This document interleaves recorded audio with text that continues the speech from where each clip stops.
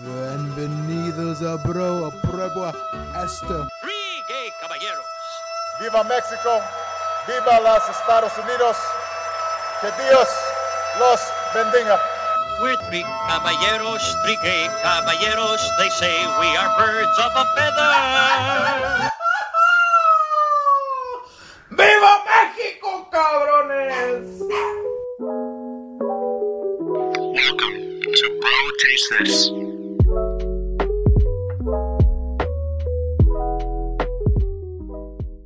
Good morning, good evening, and good afternoon. Welcome to another episode of Vida y Vino on Bro Taste This.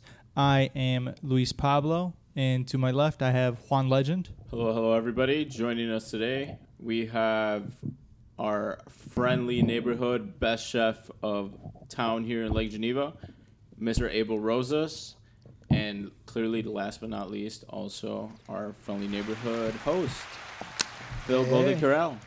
Hey. How are we doing, boys? Hola, hola. Hola, hola, soy yo, Felipe.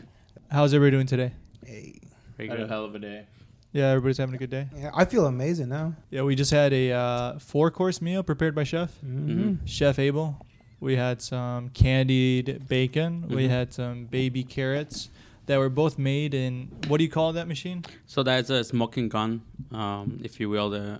If traditionally you will have you will smoke your stuff outside, with a big smoker, and whoever invents a smoking gun, I will say thank you because it saves a lot of work and go outside. But also you can introduce flavors like, for example, in the smoked candy bacon that was rosemary, if you will, that we smoked that, and then also on the this baby carrot with bourbon maple syrup.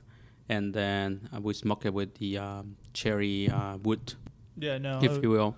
And that was like the flavor that you added. I don't know if, what you guys think. You did taste the rosemary, you taste the cherry wood in the both dishes. Oh, yeah, it was beautiful. It was like a thing out of Da Vinci. Like seeing the tool first off and seeing the smoke from the rosemary. It's just like encapsulate. You can taste that flavor of smokiness, that hickory or that mystique, right? I mean, that's the best way to describe it in the bacon. It's so good. Yeah, I really tasted the rosemary and the bacon, and I thought it was really fucking delicious. I've recently become a rosemary stan, in the last 2-3 months.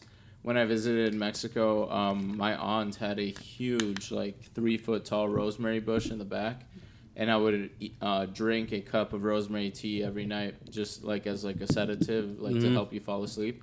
And it was some of the best sleep I've had in a long time. So ever since then, whenever I can have rosemary potatoes, rosemary butter, rosemary olive oil bread, things like that, sign me the fuck up. I'm a rosemary stan now. I'm a rosemary convert. Just a little bit, so that's y'all so gotta come to the Church of Rosemary. I really like the bacon because, as we were eating it, it didn't taste like bacon. It tasted like candy that was bacon flavored. It was just so sweet, and the texture was great. I don't like bacon that's way too crispy, but I feel did you bake it? Yes, it was bacon. First, it was have to be baked, and then glazed with the simple syrup, if you will, with rosemary already in it too. That simple syrup was made with brown sugar, simmer to 50%, and then you can glaze all your bacon. And that I've been practicing a lot with that recipe because that's the recipe I'm gonna use for Bacon Fest in La Geneva. So still, I'm gonna use the smoker. Gonna use the rosemary is gonna be fit the smoking gun, and then you're gonna fire them up so our guests can taste that too. So it's been a process, if you will, and just keep practice repetition. It makes Yeah, I thought today it was really, really good because the texture of it was perfect. It wasn't too crispy, but it also wasn't you're chewing on chewy. it. Yeah, I hate chewy. Yeah. More than crispy bacon, I hate chewy bacon. That it tastes like raw and uncooked, but this was not like that. It was just well textured. It was a thick cut bacon that really absorbed the texture of the rosemary and then the simple maple syrup on it. And to hone the message that the texture was so good. I know when I cook bacon, and I'm sure a lot of people too, they burn the shit out of it because we Yeah. don't want that sogginess, that like No. Yeah. that flimsy, flaccid piece of bacon. You don't want that limp dick energy. No. No, you don't want that. Yeah. And then if you burn it, it's just crispy and it just tastes like shit. Yeah. I don't know if you noticed at the beginning too, like when I put it back to the oven to glaze them up, just to give it a caramelized side on top of it like just burning all that like sugar around. It was like all that smokiness in the house. You're caramelizing those sugars. Yeah. No, it was really good. And then after that, we had the baby carrots, which were super, super good. They were like tiny. I mean, you'll see them on Instagram where we post it up, but these tiny little baby carrots that we eat the whole stem, everything, and it was just those were amazing. I love carrots. So If I remember correctly, you said they were microgreens, right? Yeah, micro carrots. Micro Micro- carrots. So carrots. actually, like they're like a baby, like they look, this Yeah. they look bite cartoonish. size. Like when we normal plebeians people buy buy baby carrots at the Supermarket? market, we quite literally get these like thumb like shaped, almost like capsule shaped. don't look real. Yeah, it doesn't look real. But what Abel today served us was picture your full grown carrot, like a dozen of them with the green top. And then Harry Potter went and was like, make that small as fuck. And suddenly you get what we got. You got these little like baby carrots with the green still on top. And they were steamed fresh out of the oven. We got them. They were like quickly glazed in this maple bourbon glaze. And then went right in our mouths. And For the size of it, the flavor it with was the glaze that you put packed on with it. flavor. You taste Maroon. the actual. You taste the soil, in my opinion. That's what I like. That's where my mind went. Like my mind, as somebody who like has grown a plant in their life, like my mind literally went to like middle of July in the growing season, like when you're tasting something out of your garden. It tastes very spring. earthy. Yeah. So as a little bit tastes of real. a little bit carrots are. So carrots are in the spring season too, start growing out, and so the idea is to just introduce little things like that, just for and myself as a chef is just to be more creative.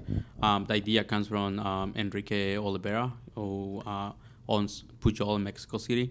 He actually owned one of the books, but also I've been following this guy since day one, and so he has this new dish that he does with baby corn, and he will use chicatanas from my town, which is Oaxaca, and he will like make this meal. We put on top of this baby corn. Now, for the people who don't know, Abel, what are chicatanas?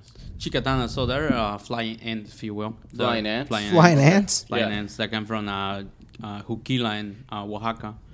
And so when I saw Enrique doing this dish that he's, doing baby corn, as you guys go to Netflix, you will see one episode of him doing, all this. But also I was like, something I don't think I can perfect it, my, if you will, doing the baby corn again or do that dish because once I need to bring those chicatanas to Wisconsin right now, fly them. Those chicatanas only come out 3 times a year, 3 days in the whole year. They only come out, so which is in July where the first rain comes. And me growing up there in Oaxaca, I was like, okay, what I can do here, in my city, or what I can do in Wisconsin, a dish that I can start reflecting that, and I can help, a little of my, dream to do something unique. Yeah, trying to implement some of that hometown that you're familiar with in a brand new city and introduce it. Exactly. So I was like, baby carrot is something that I can introduce, and it can be so popular, So I'm using that pre-appetizer, if you will, for my guests as I do private in-home dinners. If you Yes. know. That's right. And carrots are like packed with vitamins. So like just the fact that like we're such in a macro and micro environment and economy. Just the fact that have our vegetables even micro size and more accessible. I mean, it sounds really stupid to say, but it seems more convenient. You know what I mean? If I'm out there buying micro greens, You get them like Micro a vegetables. serving at a time rather than moderation. you're cooking for 4 days and then you have 2 days worth of leftovers that you throw away or something like that. But like for the people who are unaware, wanna I talk feel about like the entree first? we should I feel like we should give Abel a quick little intro for all our listeners who, aren't aware of who you are and just started listening to us and suddenly you're talking, right? Abel is a person and a chef that both me and Luis are familiar with from the Geneva Inn days, from our days working there, both as servers and bartenders. We got to meet Abel as he started cooking as a sous chef, correct? Abel? Yep. That was your first step from just the line cook to sous chef? From the line cook, yeah. Actually, a line leader and then to a sous chef, if you will. That's right. But yeah, so we've gotten to see you grow essentially your careers, like take their. It's like crawling phase, like now maybe you could say you're jogging, and maybe like someday we'll see you as like you have a place in, who knows, Chicago, Austin, New York, Hong Kong, dude. Like, I mean, like you said, like your role model, what's his name? Antonio Olvera? Enrique Olvera is one of the chefs that I follow a lot. Also is Alejandro Ruiz from Oaxaca, and it is Carlos de Gaitan, which is my, one of the favorite chefs. I read books of them. Will, also it is, if you will, to other chefs that are from the U.S. and other countries, I mean, I don't watch a lot of television at all. Like, you can ask these dudes. I probably watch like 7 hours a year, if like on a good year, but in the last few weeks, I've managed to somehow like run into the show The Final Table on Netflix. Yes. And I saw that Enrique Olvera was on there. So, and he was literally like the ambassador and the judge, like to the people or this show that's based off of a collection of some of the best chefs in the world, like handpicked. The Final Table? The Final Table. Yep. This collection of like some of the best chefs in the world, like almost hand plucked from like some pretty well-established restaurants. And then they have them compete against each other, and we'll have teams of 2-on-2. They represent all these different cooking styles, sometimes different, like some Brazilian backgrounds, some Japanese backgrounds. And Olvera was the representative and judge for the Mexican cuisine, which is like kind of part of like why I wanted to have you on, even though like that was just a happy accident in the Final Table. I wanted to have you on from the beginning when I saw, like, when we talked about, like, the vision of this podcast. Like, my mind went to you because I know you're from Oaxaca. And Oaxacan cuisine, and especially, like, Mexican cuisine, in my opinion, in my very young consciousness, I have seen a lot more respect being paid towards Oaxacan and Mexican cuisine. And I wanted to get a representative quite literally from that area and to get your opinion. Like, what is your opinion on why you think it is having the eyeglass or magnification it's having now? So I would say if you asked me 10, 15 years ago, our cuisine already would come, like Oaxaca is very strong into gastronomy, if you will. So we have so much to give, to the world, and, why not to be one of the best the number one destination in the world to go visit for food, for foodies, for everyone who's looking for, to taste Oaxaca. But I will say now 5 years, if you will, that more chefs are doing more. I can be wrong, it can be 10 to 5 years from now, the chefs are doing more fine dining cuisine in Oaxaca, which you didn't see, but everything started from the revolution for, Enrique Olvera was our mentor who stepped up Mexico to the fine dining level. To take one street taco to the fine dining cuisine. Was fine dining ever a part of Mexican culture? Or I don't think it was there until Enrique Olvera. What year would that be? It was like, he's not so sure the year, but it's been like about 10 years. So only in the last 10 years. Yeah, Enrique Olvera started this restaurant, which is called Pujol, and I will not compromise to say that the year of the when he started this restaurant. 10 years is nothing. But he started, this. He was the first Mexican chef who take our street food to the fine dining level. As you can see, I don't know if you see one book, it's right there by Enrique Olvera next to the red book. But it's the other one in the corner. Yep, next to the under those books. That's Enrique Olivera book that my brother gave to me, and when it was 4 years ago, it really, I was like, I want to be part of this movement. movement. Yeah. And then seeing Oaxaca, start more chef here doing more fine dining. So I really a chef that I will give it credit to who started our this revolution in Oaxaca is in Alejandro Ruiz from Casa Oaxaca in the city of Oaxaca. So for me it was how I can be part of that revolution, how I can be one of those chefs, being... How you can join the movement. Exactly, Do you think that part of that has to do with the amount of Mexican people that are now second generation, third generation in the United States, so that they want to enjoy some of the food that they grew up with, but just at a much nicer level? I think too. I think more people too are paying attention why, if you will, when you're talking about... Because the restaurants are... in the restaurant industry, it's so many food to try, right? It can happen like you just like a lot French of trends, cuisine, or but a lot of when chefs are started using a lot of French influence, for example, in here, I think if you will, Enrique Olivera was the person who started introducing the French cuisine to the Mexican cuisine. It made a fusion. And so how Pujol becomes one of the number one restaurant in Mexico, one of the best restaurants. He becomes the best chef. So then they went to Oaxaca, and then all the chefs start seeing the revolution. It's a pioneer, you see somebody who's taken that, step in that level of the cuisine. So Oaxaca, the chef, I mean, the culture was already, Oaxaca is beautiful, has so much to give, like I mentioned.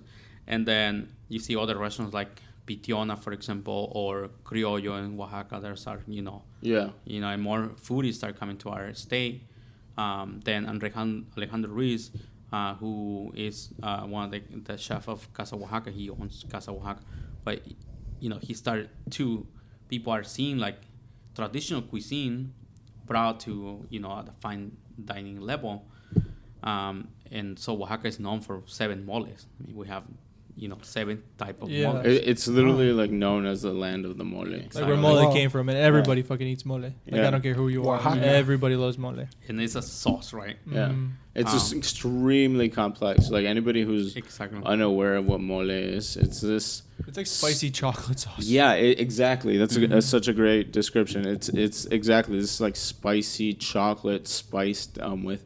It has probably like 5 different kinds of dried chilies. It has probably like peanuts, almonds. It'll probably have some dark chocolate in there. Sometimes bananas and apples. And then they'll like cook it down into this like brown, essentially looking like barbecue sauce. But much less glazy. Yeah, you're right. It definitely does look like barbecue sauce. Yeah. It sounds like a revolution of flavors it from is Oaxaca. Like, the flavors like all here and there. It's just so complex. And so if you ask me, can you move the mic a little bit closer? Yeah. So if you ask me, like, what is your favorite mole? I will say mole negro was my favorite. I haven't had the chance to try that. They even have mole verde, ¿verdad? Which is like green mole. Yeah, mole verde. We have coloradito. We have mole verde, pipián. We have the chichilo. We have the mole, I said coloradito already. But when I first taste mole negro in Oaxaca was... Can you give the listeners some of like the tasting notes of what you tasted in that mole? Yeah. So to make a mole negro, they use a type of chile that is called chihuatle. Is in a process of instinction. So if we don't promote the mole negro the most we can, the pepper that is made get grown anymore. It will not be grown, and so it's a lot of stories to Oaxaca, about the food too, because the ingredients. For example, that actually brings me to a topic that I want to touch on after. For sure. You so chihuacle is for me. I even talked to my brother, in Oaxaca that we own a restaurant now, but I was like, how if we start a farm to start growing chihuahuas, because I really want my kids to see chihuacle. That is the pepper that makes the mole negro. And so here, if you make a mole negro, you can make mole negro, but also you need the the ingredient. It's which not a is- real mole negro. Yeah. You need a chihuahua, exactly. Yeah. And so, for me, when I taste the mole negro, you taste the chocolate part, you taste the peppery, but it's the flavors are like it's like The smoky, beautiful dance. exactly. Yeah. It's like you are. It's another level. It's you know? earthy. It's smoky. Should it be it's spicy or should it be savory. sweet? You can either some mole negros can be it depends you know, Mole in general. yeah, it's always like in the sweet level, spice with moderation, just like the black bean puree that I made it for you guys today. It has a spice, but in moderation. Oh. Yeah. And it was a good spice. Good spice, too. yeah. It is. And you can see most of the content on Instagram and TikTok that we're going to be uploading. Yeah, right. We'll The upload it candy bacon and the baby carrots and all that stuff. A quick question about the mole. You mentioned there's 7 different types of mole. So is it like a color wheel, like a mole negro, mole rojo, mole verde, mole marron, Amarillo. amarillo? Yep. Yeah, different names. 7 names. So it would be pipián is made with pumpkin seeds. So that makes it verde. It's mole verde also. Which I is was made gonna with say, I think plano. I've had pipián and it was green and it was fucking delicious. It's Like a pumpkin mole? Yeah, they take the Whoa. pumpkin seeds. Pumpkin seeds. Yeah, yeah. And for me, when I start learn, like, if you will, like 5 years from now, I started getting really deep into reading about, I buy a lot of books just to read about the gastronomy, if you will.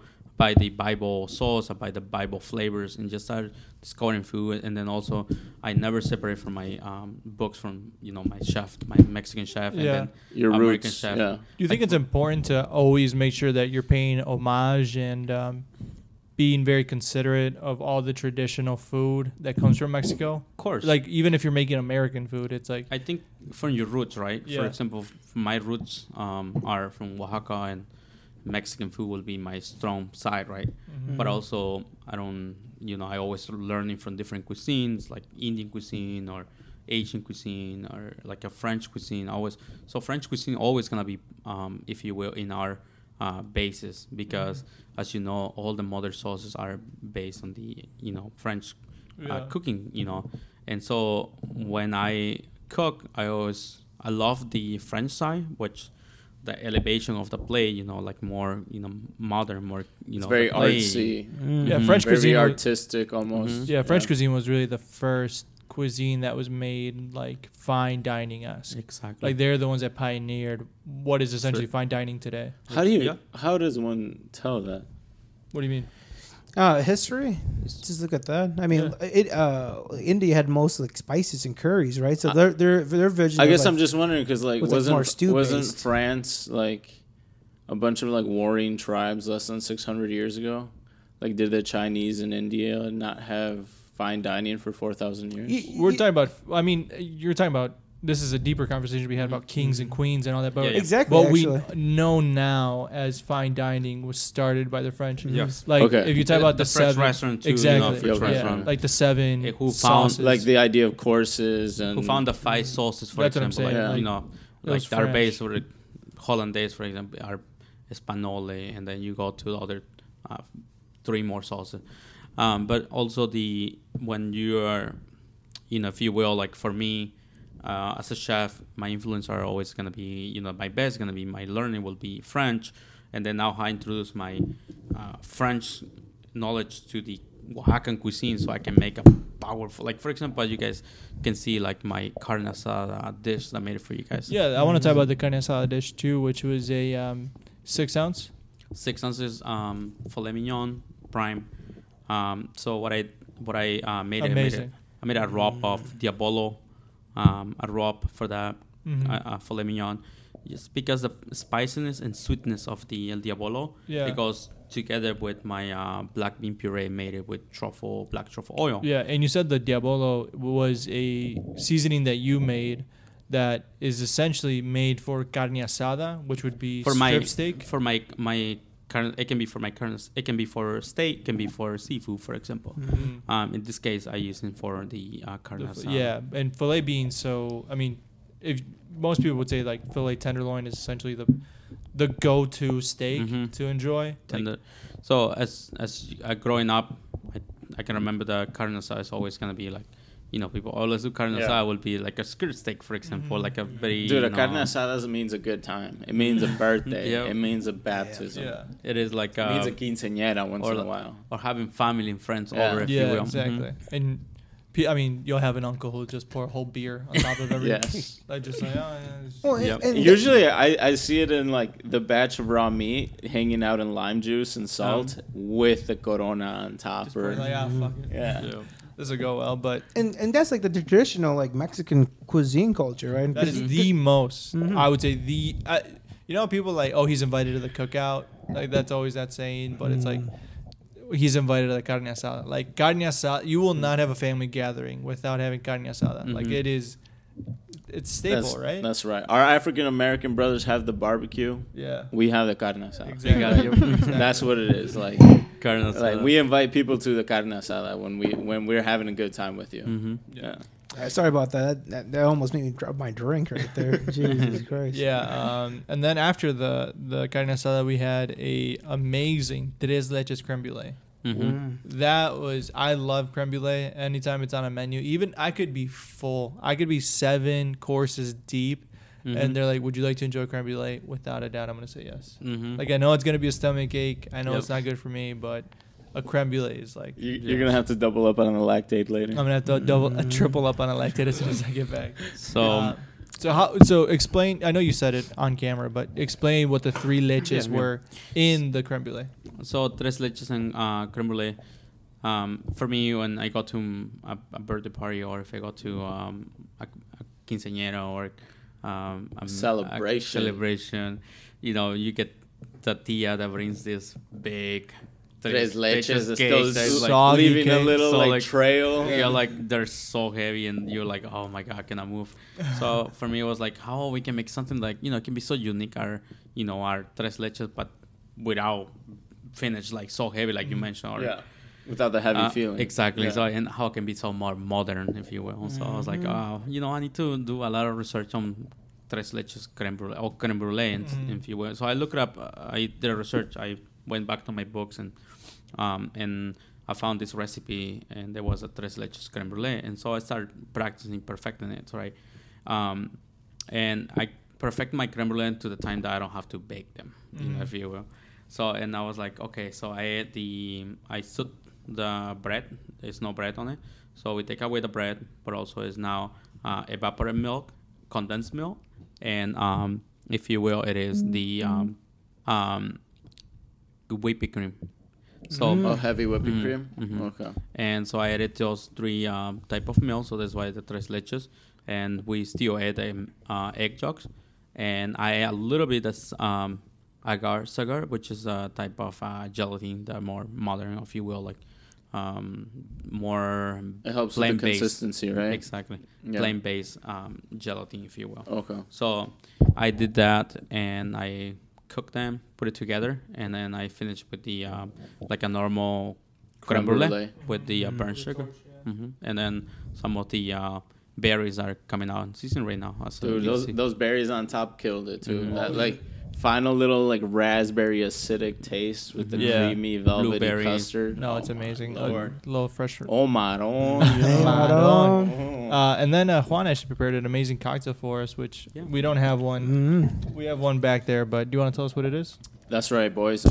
For us today, out of quite literally like the bartender's Bible, so not quite the bartender's Bible, but the Death and Company cocktail book. Good book. That's right. Yeah. It's for modern bartending. It's a good read. It's the King James Bible adaptation. Like for But like modern bartending, But that's hip, what it is. very, very cool looking. That's what I'm saying. yeah, That's what it is. Yo, when you make this for your friends, it's gonna be fire. That's what it's. Dude, it's got a velvety black like touch to the book. It's a beautiful book. But anyways, going on beyond that, we're taking a drink out of that, and called the Silver Monk. I wanted to pay like homage to like the cuisine we were eating, so I sourced that drink as like one of the more interesting summer tequila drinks that I could find. But yeah, that drink consists of 2 ounces of silver tequila or blanco tequila, 0.75 of yellow chartreuse, 0.5 simple syrup. Now, and before you mix that all together, you're gonna take 8 mint leaves, around 3 cucumber wheels. Throw that in a glass, muddle it together. After you're finished muddling, throw a nice hearty pinch of kosher salt in there, and you toss in your blanco tequila, your yellow chartreuse, your simple syrup, and your ice. Shake that like a motherfucker. You double strain that into a coupe or a martini glass, and you have yourself the Silver Monk. It's this beautiful, like, slightly mojito margarita mix thing. It has like a little bit of cucumber, and if you like a little bit more of like a vegetable green like leaf taste, leave the skin on your cucumber. If you do not, I would tell you to peel that off because it does affect the taste of the drink. If you leave it on, it tastes a little bit more like you almost had like a hint of green pepper in there. While if you leave it off, it'll be much less of that vegetable taste. But yeah, I got out of 5, out of 7, out of 10, it's the max. Like if Max. I'm having, we looked everywhere for yellow chartreuse. yes, we seriously, it took a lot of dedication to source that fucking yellow. Yeah, when you're chartreuse, naming the guys. ingredients, like you're underplaying the The importance. yellow chartreuse. chartreuse. I literally went to a store which is like this awesome Italian themed, not Italian themed, but like an Italian deli, like authentic. They have the most bottles of wine I've ever seen in one location. The most bottles of liquor. They have tiramisu, crackers. They have cookies in Italian packaging. And The workers are in tracksuits. yeah, the workers. What do you want? I'm working. Can you wait until 5 o'clock? Can't you see I'm busy? So I just want to touch on the drink that you make. To be honest, it was not kidding, but it was one of my favorite. That's what I drinks. mean. Like Yeah. out of 5, Good. out of 7, out Hell of 10, yeah. Thank whatever you. it is, that's Yeah. an amazing cocktail. And this isn't props to me. Like, this is literally me sourcing a drink and trying to match you. I was trying to match you, like, because you had messaged me with the food that you were cooking for us, and you said that you were going to cook, like, an elevated carne asada.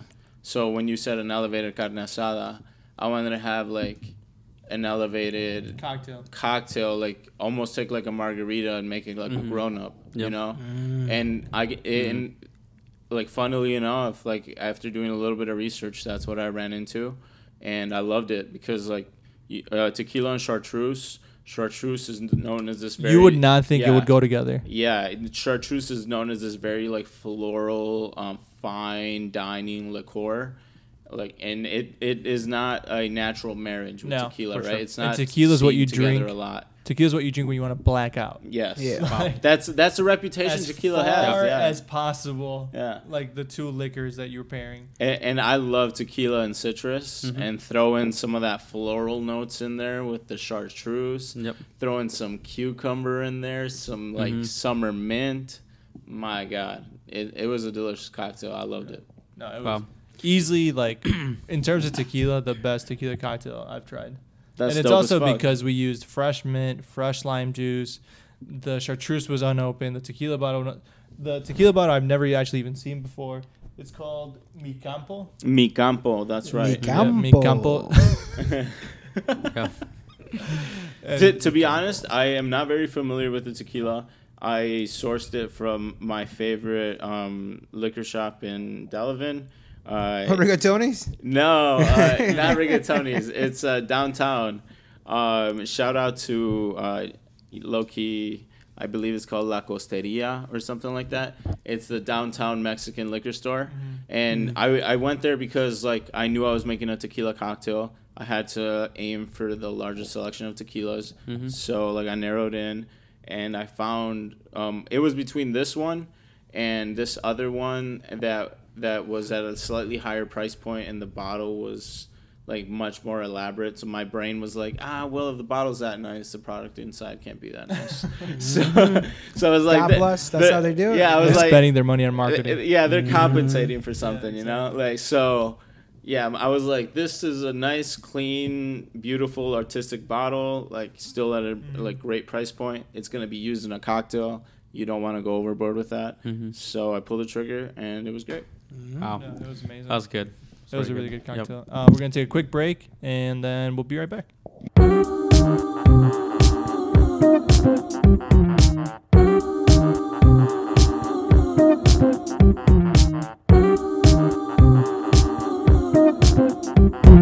All right, perfect.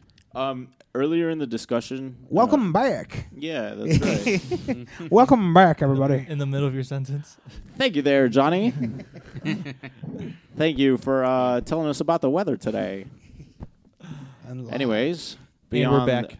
the clear sunny day, I wanted to get to Abel today. And when Luis had talked about fine dining earlier, got my brain kind of just like jogging, right? And it made me wonder what you think about like the idea that indigenous cooking, which like Oaxaca, I didn't know this, but is the most indigenous state in Mexico. And once I learned that, it kind of like filled a puzzle piece for me because I like wondered, what is it about Oaxaca that makes it so special? Like, what is it about Oaxaca that like so many world acclaimed chefs have come out of there and have that lineage and like, yeah, they trace their lineage and their roots to Oaxaca. Like the chefs that you had mentioned earlier in the episode. And I guess like my question to you would be like, how does it feel for you to like have your home state like essentially respected along the Parises, the Barcelonas, the Londons, like as a culinary like I guess landmark in the world, a culinary a destination. How does that feel? Like, would you say that your customers here in Wisconsin are kind of aware of like the sort of like lineage that you come from, that it is as well respected as it is, or have those trends not made it like to where you are yet? So I think the question comes all the time to, where Abel comes from, or if, where my roots come from. And I, if I'm cooking to a customer house, if you will, like I'm making a dinner, in every dish where I explain, my guests what I prepare for them. Once in a while, I will, ask what the questions are, or if they ask me questions, and they will be like, where you from, for example. And I told them, I'm from Oaxaca, Mexico, and I love to talk about my stay. You're right. So Oaxaca has been named actually in 2021, where the pandemic was. That was named the #1 city in the world to visit. Yeah, by Wine Magazine, right? By the UNESCO. Mm-hmm. Yeah. And so, because we have so much to give. I mean, we have desert, we have mountains, we have valles, we have a ocean, we have, if you will, we have cold temperatures. In Oaxaca City is like, cold temperatures too in the mountains. And so much research, so much where to get products, so much to where, you can get so many ingredients, if you will. As I mentioned, too, chicatanas and grasshoppers, and yeah, that's right. You're touching on a subject that I wanted to like highlight as well, like chicatanas, or like the flying little like ants that you had mentioned.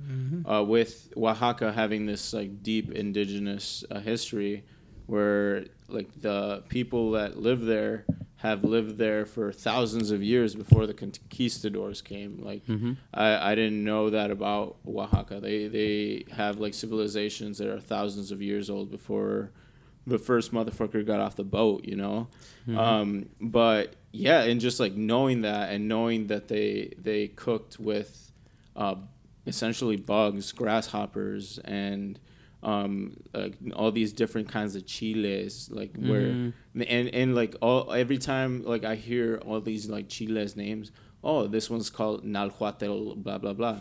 This one's called this and that, and I'm always like, or I used to think like, where the fuck do these names come from? But it's indigenous people. It's literally indigenous just like in these indigenous names and indigenous people. Yeah. Touch on the indigenous. So, like for example, my roots, like original roots, are Chatinos. The whole region of Juquila and if you were Costa Chica, the Oaxaca is Dude, I wish I Chatinos. could tell you I knew, dog, but I don't, bro. You're teaching me all of this. for You know, sure. like this is all. I didn't even think there was different tribes. And Yeah. that makes more Different, sense. if you will, like the different race. Like for example, we have Mayas, we have Zapotecos, Mixtecos, Amuzgo, Yeah. Chatinos. Like my roots are Chatinos. Yeah, my just grandpa. like people in like the United States, the continental United States have Cherokee, they have Iroquois. The same applies to Mexico. Yeah, exactly. Mm-hmm.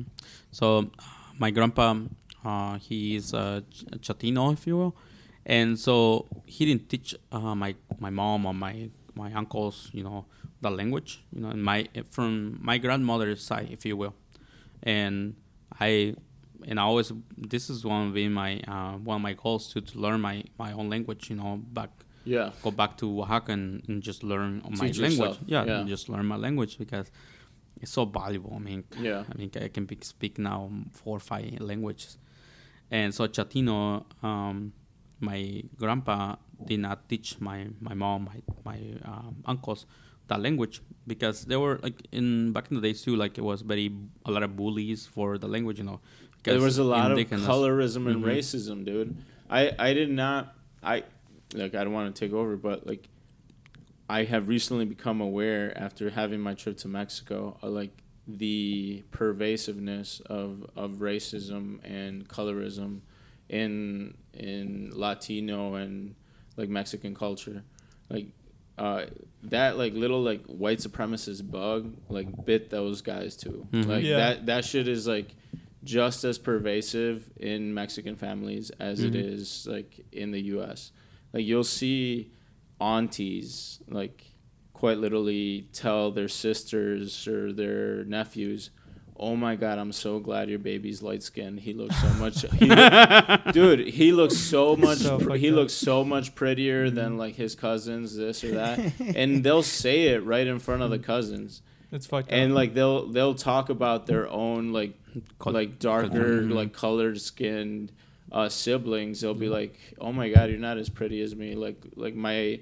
I even heard my own like I love the man, dude. I love the man, but I heard my own like grandfather who looks extremely indigenous, like talk shit about his like darker skinned daughters, and like just like show much more preference to his much lighter skinned daughters, and he in his own words in front of them, the darker skinned daughters, he would be like, "Yeah, I don't know what happened with these guys, but the other ones though, those came The out other right. ones came out good. Those came out right." And it was just like you can see it, you know, like you That's can see racism. it. Yeah, and and even it's not necessarily that they're a different race, but like it's that like white supremacist virus that like it was like basically imported over here, like those ideas, that like mindset. Yeah. It's more Aryan, the whole like It's this, perfect like color, perfect it's pigment, these perfect European skin. beauty standards, Yeah. like Yeah. where, and you'll even see that in Asia, where In India, yeah, too. yeah, in Asia, you'll even see that over there, where like women that live near the tropics or where they have like a much darker skin tone, they buy like skin bleaching creams and shit like that. Oh yeah, You know, when I like- did some teaching out there in Thailand and did some vacation in Laos, makeup everywhere, and just the main models were these light skinned Koreans, just like advertising like, put this on your face every night and you'll have the same skin tone that I do, yeah. and that's the epitome of beauty. Yeah, and in my opinion, like Everybody's racist. That's pretty much it, like right? Luis earlier when he was talking about fine dining and the French, Mhm. like and how Mexico doesn't necessarily have like a history of fine dining. It's like it hasn't been allowed to have a history of fine dining. Like, do we really think that like indigenous cooking would have like been seen as fine dining 30 years ago? You know what I mean? No. I think we have to do a lot of research for that, but Yeah. and I give so much respect for the pioneers. Nowadays are, for example, like I mentioned that, I would just say aloud, Enrique Olivera is the guy who put our, gastronomy out there. Was a person who was scared and say, hey, you know what? And actually, it's a lot of, you can go back and read his bio and his story, but he was a person who was like, he was not well. He came to Mexico after he graduated from what's it called, Golden Brew. I'm sorry, what place? The it's called the University of the Gastronomy that was in New York. I think it's Cordon Brew. Oh, the Cordon Bleu. Cordon The Bleu. Cordon Bleu. And he Like went, cordon bleu chicken, like Yeah. Cordon Bleu. Yeah, there's Oh, a no. whole like There's a whole it's chain university. of culinary schools named after Yep. that. get the fuck what? Yeah, yeah. I don't know why they share it, but yeah. Okay. So anyway, so he went Hell back to yeah. Mexico. He opened actually American restaurant, like more like a French style. And he was saying like he was getting mad because the corner where the taqueria was full line of people, and his restaurant serving like a fine dining, French and American cuisine. He was like empty. Yeah. And he was like, and that's something that caught my attention. But then he converted that street food to fine dining, and Yeah. his restaurants becoming one. You can look it up. You do this research, you find his story. It's so unique. I love it. And so from there, a lot of pioneers come out. Like Yeah, a lot I think of for sure people- a lot of Asian people as well, like Chef Roy Coy and some of those guys from like East LA Yeah. who were like just they started out of a food truck and they were like, we're just gonna make the best food truck food ever. And then some of that food was like elevated to such a level that it should be served in restaurants. Like it starts in like these ghettos and these street markets, but all of a sudden it's like, yeah, I want to have a taco, but I don't want to have it on the side of a street. Like I want it to be the best ingredients ever. Yep. And that doesn't just come from the chefs, but that comes from like the demand of people where they're like, do I want to go to a restaurant and get like a steak like I always get, or get, sea bass or the bluefin tuna and you get really cool fish? But it's like, yeah, you have that once and you're satisfied. Give me something that I'm familiar and comfortable with, but just give me the best ingredients in that dish. Like today you made carne asada with a fillet. Like that's very uncommon, but if you were to put that on a menu, everyone would buy it because they're like, you're making a carne asada style fillet. Like, yeah, I love carne asada. Sign me the fuck up. Exactly. Like, if I saw that, I could have $60 in my bank account and that dish is worth $50. I'm buying it. Yep. Like it's easy. And it comes to like using best dishes will come with the best source, best ingredients. For example, if you ask Chef Evo, I will do research, to buy, use best ingredients to make a dish, because even if you spend more money to make a dish, but if you make it with best ingredients, it's just the feelings that you customer will get. The person who you ask us now I don't know if you guys know, but I left my former job as an executive chef. Yeah, that's something we definitely head wanted chef. to talk about. Using the base ingredients using the best Base. ingredients that you can for your new job, which is you're a personal chef caterer. Yeah, so I own Elena In-Home Catering, and we're a private chef, if you will, like more in-home events. We do big events, and we have a new commercial kitchen out in Delaware now. And so we do events out there if it's like a really massive event, if you will.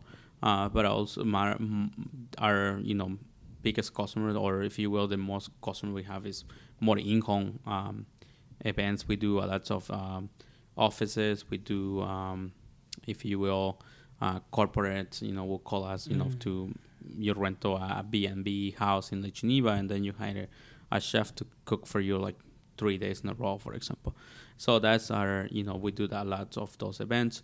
But my is always to introduce new menus, new ideas, new concepts, and I listen my customer, if you will. I will ask them what they want, and then I will base the menu based on what they want. Yes. And so that's been, one of our main focus right now, to do in-home cater and do cater.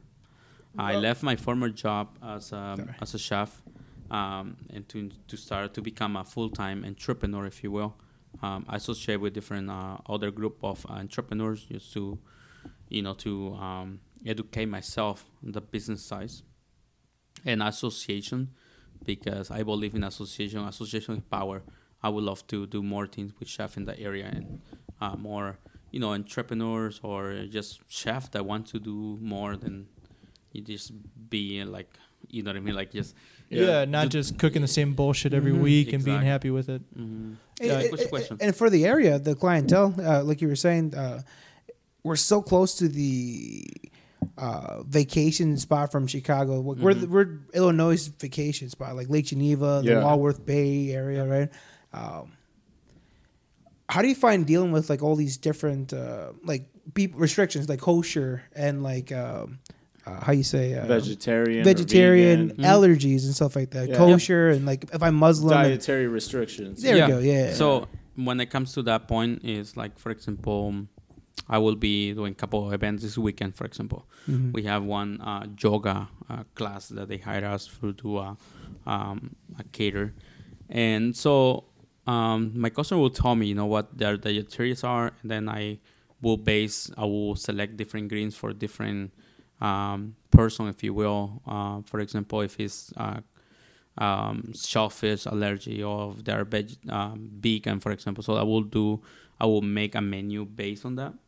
So you're essentially like offering in a 100% like curated experience where the experience that you're getting is essentially like one of a kind, like it's been chosen for you. Like the food items that I picked are because you told me you like X, Y, and Z. Like that's what you're doing, right? Yep. Yeah, that's very important for us to, if you will, if you ask me, okay, you know, like I think this is the biggest. I have this customer, it comes to me and we did an event for them, and they were like, you know, one of the guests come on to the corner and say, hey, you know, chef, I don't want to say in front of everybody, but I don't like my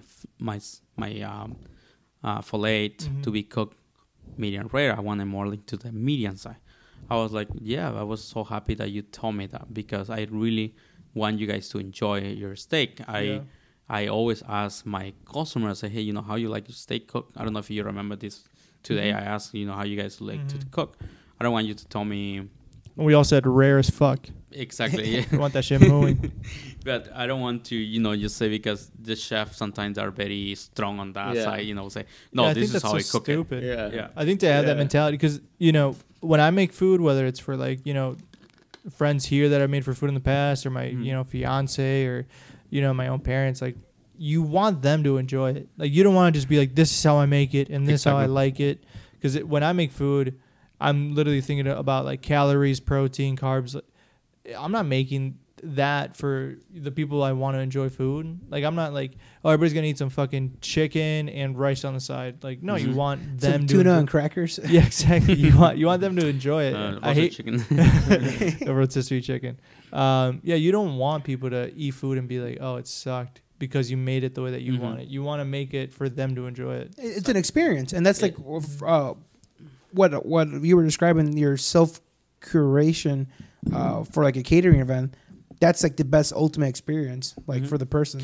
Yeah, you want to accomplish, you know, what they want, and you know, You want them to call you back. Yeah, exactly. And then you know, I become like working on myself to become better listener. You know, I just learn, you know, become the better person of myself, if you will. Like, if you asked me 2 years ago what my mindset was, it was not, you know, I was not right now. Like I was speaking with you guys. I think Chef A was be changing a lot, you know, and just little things, but also just to make it better, you know, and just think become a better person. It sounds like you've really like taken on a growth mindset. Exactly. And you're near past. Yeah. Like it seems like you're like always. Like from the sounds of it, it sounds like you want to keep working on yourself. Yeah, it sounds like you're growing not only as a chef but as a person, which kind of brings me to my a question that I have for people who work in restaurants is you always see this archetype of the angry chef, the guy who's like, you know, and Gordon Ramsay, not that it's his fault, but he's definitely given people a reason to think like that when Gordon Ramsay has Gordon Ramsay skills. And these bullshit chefs who have instant noodles type skills will act in the same way. But I think a very compassionate chef like you are, who's willing to understand and listen, I think that's so much more valuable than a guy who acts angry for a dish being sent back when Exactly. it's not being sent back because they fucking loved it. Like, and it's not Yeah. always the chef's fault. It's like, well, And, you know, I remember. sometimes it just happens. You know, when I touch a little bit that, I remember those days when I was in the kitchen, you know, just running the kitchens and just have my chefs, you know, my cooks in the back, you know, doing the job, you know, because being in charge of the kitchens, you know, like sometimes, you know, you call yourself chef, but, you know, chef, you know, is the title, and then you have the team behind you who's doing the job. And I remember those days when I was, you know, in charge of the kitchen, just running the kitchen, just, you know, making sure every single dish come to your, you know, to the front of the house. You know, it have to be the perfect dish you ever want to send. And I remember the couple of times I got to send back a couple of dishes for my own chef, you know, from my own cooks. For yours, yeah. And then I was like giving the attitude, and I was like, guys, you know, what you guys doing? You know, this is not because I really hate you and send you back, but, you know, customers are the most important. You know, I mean, for a restaurant, you know, you want to be consistent. If you overcook a steak, for example, you know, I mean, I'm not gonna send the overcooked steak for a customer who requests you know, the temperature they want, because that's what we offer, you know, and we have to we have to keep those values. We have to, you know, stand by our words, you know, what we stand for, you know, and as a chef. And then you get those, but then you realize that those mindsets sometimes, you know, those people need to grow up, you know, they need to really think if they really want, that's what they want to do, or maybe that's not what they want to do, or maybe they're not happy what they're doing, you know. If you make the same. And there's levels to cooking, you know, like I don't think at least, you know, I should say that I personally don't think that I could ever walk into a kitchen and do it full time because my heart wouldn't be in it. For some people, they see it as just a job. You know, they've cooked before and they worked at a Denny's after they graduated high school, and then they just keep working from another restaurant to another restaurant.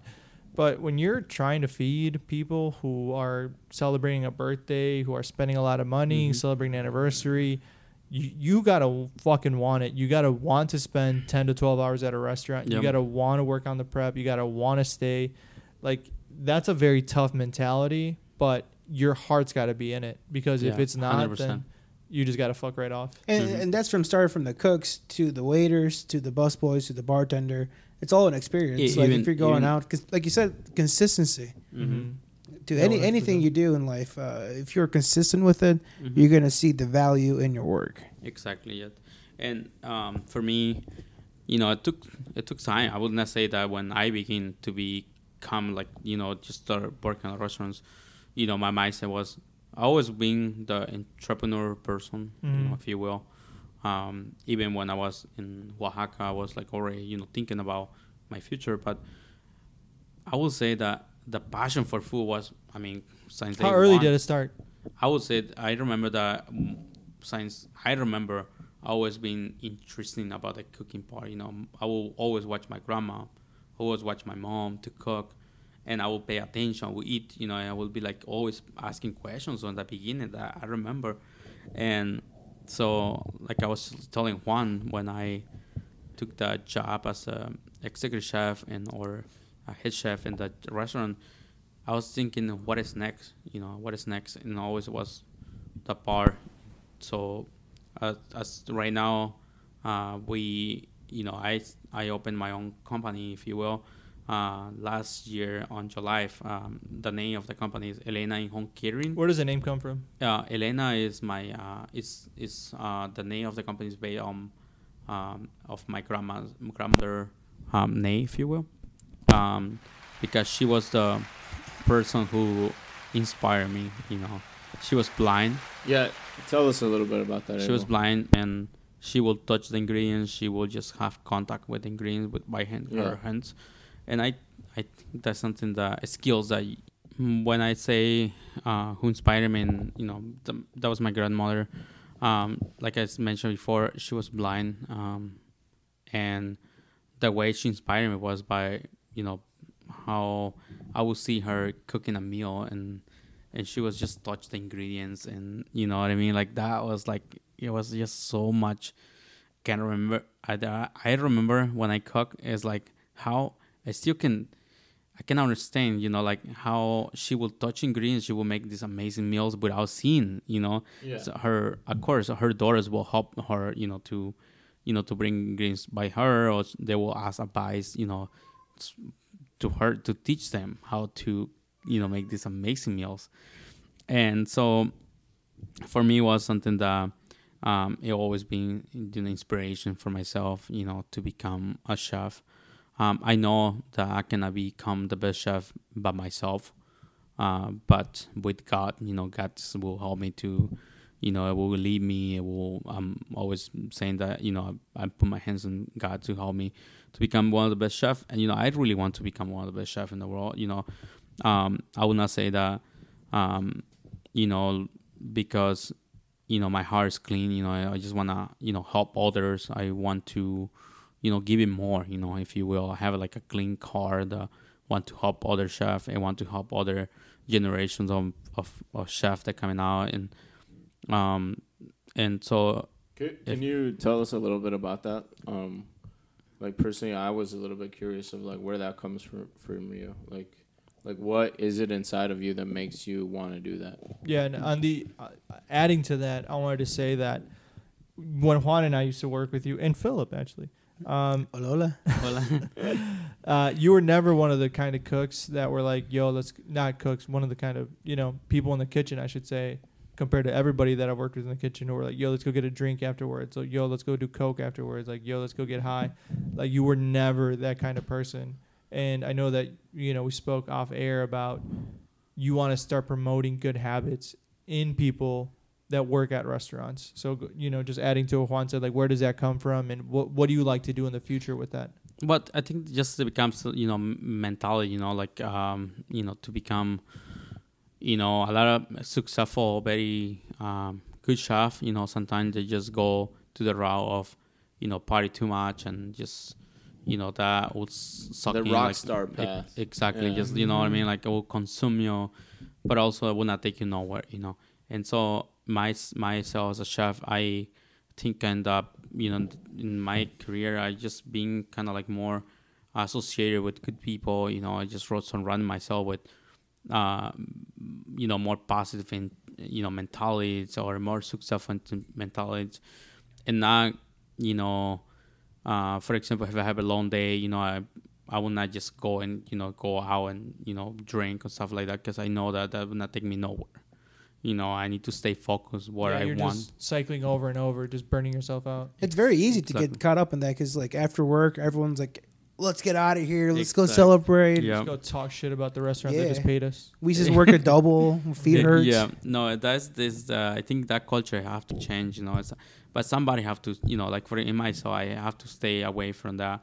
I remember those days when I was in the kitchen, and everybody was like, hey, let's go get some beers, I was like, well, guys, I have to work tomorrow. I need to wake up earlier. I have to, develop.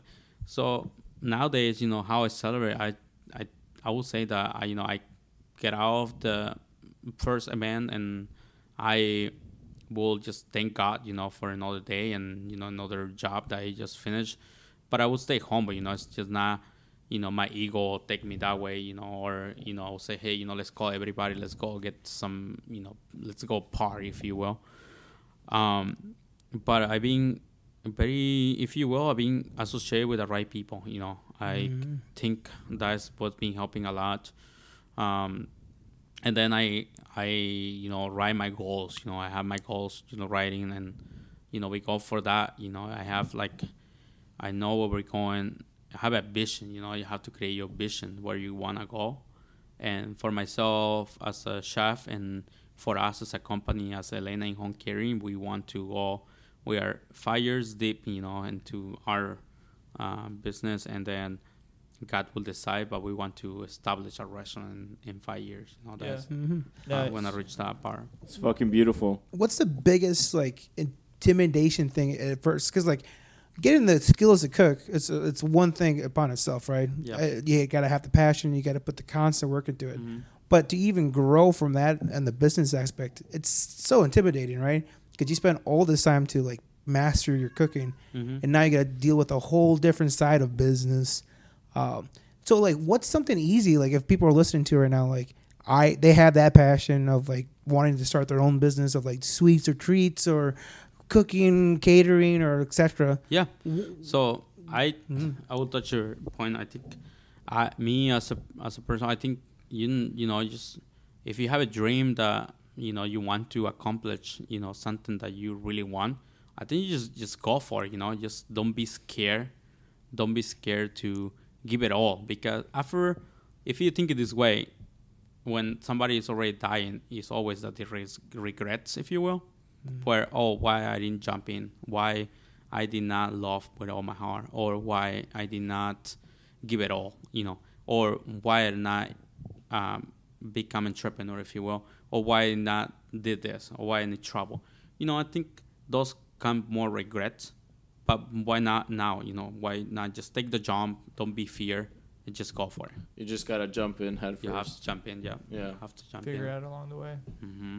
Yeah. What are your, let's say, goal for next year with Elena in-home cooking? So at this moment, our goals every year, if you will, is to do 144 events. That is about 3 events per week, and so that is our goal. Every week to maximize ourselves and just do 3 events. It can be more, but our goal is just 3 events every week to become basically a successful catered company or a successful in-home private chef company, if you will. Yeah. No, man, it's been super, from seeing you come from being a leader to being a sous chef to now having your own business, and seeing that journey from, the sidelines in my point of view, it's really cool, and it's really it's great to know you and see somebody be able to do that because you were willing to do it. No one was like, hey, I'm starting a business. Do you want to join? It was all you pushing yourself forward. So it's been sick, man. And as a person that loves food, the fact that you're taking we're just spending like a whole hour talking about Mexican culture and the different aspects of fine dining, that you're able to curate like this experience of like ordering with my friends and family for this private event in my own house, and then bringing the culture of like that Mexican family togetherness with the fine taste of the quality of food that you provide. It's like you were saying, like so it's we Alejandro Ruiz. We give an experience, if you will, and so that is the mainly focus, to give an experience to our guests. We identify a need into the parties in home. So, for example, after you guys leave tonight, I'll have to clean everything. I'll have to do, you know what I mean? But that is what I find a need into other parties.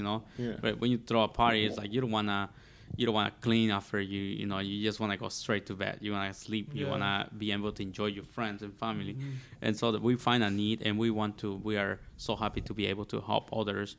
Or other, families, other, customers that they want to do a party and they don't want to clean up. They expect somebody to, or they want to hire somebody who come and just do the drinks, do the bartending part, do the service part, taking care of the guests, making sure everybody's happy, and it creates a really, if you will, a different ambience, and then also.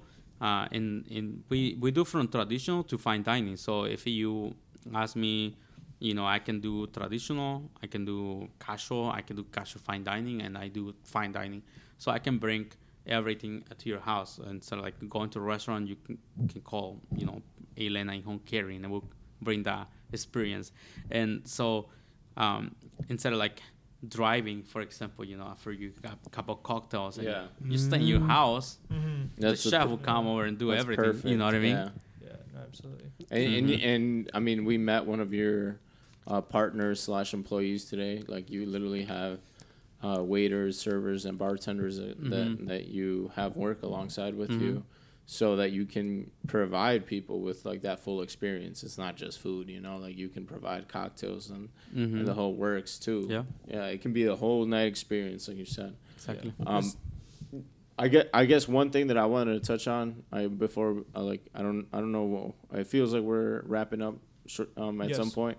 But I think one thing I wanted to touch on was you able, as in I just like scouting for questions. I like asked some people in my family, and somebody had mentioned that a good question to ask you was like, did you ever feel like giving up? Number one, and like I guess I assume that at some point you will say yes. What did you do to like fight through that, overcome that? Yeah. So first of all, some days I will not lie. It feels like you're gonna feel those days. You feel down. You feel like the moment. But I've been reading a lot of books about how to overcome, or like how books of successful entrepreneurs and all that. But always says in some point in your life you need to fail, so you can become the most people who fail the most. They're the most successful. Yeah. And I feel some days that maybe in the past already I got those down days, or you already failed those. But a lot of people, man, that have been failing the most are the most successful. Yeah. And in some point in your life, you're going to fail, or you already fail, and you need to overcome. Overcome those fears, overcome those. It's about getting up when you fall down. Exactly. Mm-hmm. Yeah. And so for me, a lot of I remind myself. I remind that it's more people behind me. It's just not me, and also it's God there to help me. It's not just me alone. If you will, if you ask me, like I say, if you asked me 2-3 years ago, my mindset was not there. But now it's just like full-time entrepreneur. It's just a person who, I have my heart for the gastronomy, and I want to help others to, to become entrepreneur if they want to do that, or if they want, I really want to be the person who can someday be a pioneer for others, if you will, in the industry. Be that mentor. A mentor, if you will. Yeah. Mm-hmm. No, that's amazing. Really, from coming from Mexico specifically, and then making it, being successful already, and wanting more in one of the most privileged tourist cities in Wisconsin. I mean, it's obviously it's not been easy, but like you said, it's those falls that make you better than you are. Mm-hmm. So Yeah. I'm really, it's not the first time that you're going to see Abel on Bro Taste This. We talked already about doing some film stuff and doing some more stuff with you. So, I'm really excited to do anything. And thank you for having us into your home. Yep. Seriously, Abel, thank you. Like, thank you. Thanks a lot for this. Is there any way for the followers to follow you on Instagram or TikTok or any? What's your Instagram or social media handle? All in the description. Exactly. So I will give you my business card so you guys can post that. Perfect. Everything's going to be in the description. Exactly. Yeah. And also, Chef Instagram will be Chef Abel Rosas. Mm-hmm. Facebook will be Abel Rosas. Also, Elena, you can go to my bio on Facebook and you'll find Elena. And that will be Elena Page, if you will, Mm-hmm. And then also you can find Elena In-Home Catering LLC on Instagram. Mm-hmm. You can follow that way too. Now, if somebody were to Google that, can they Google Elena In-Home Catering Lake Geneva, and you would pop so up? if you Google from the Google site, you can find our website also. So it will be Elena. So altogether, ElenaCatering.com. That will be our website. Easy peasy. Look at that. That's great. No, awesome. Thank you so much for having us, Phil. Thank you, everybody, for listening. Go check out Elena In-Home Catering for any of your cooking needs. And we'll see you all next week. Yep.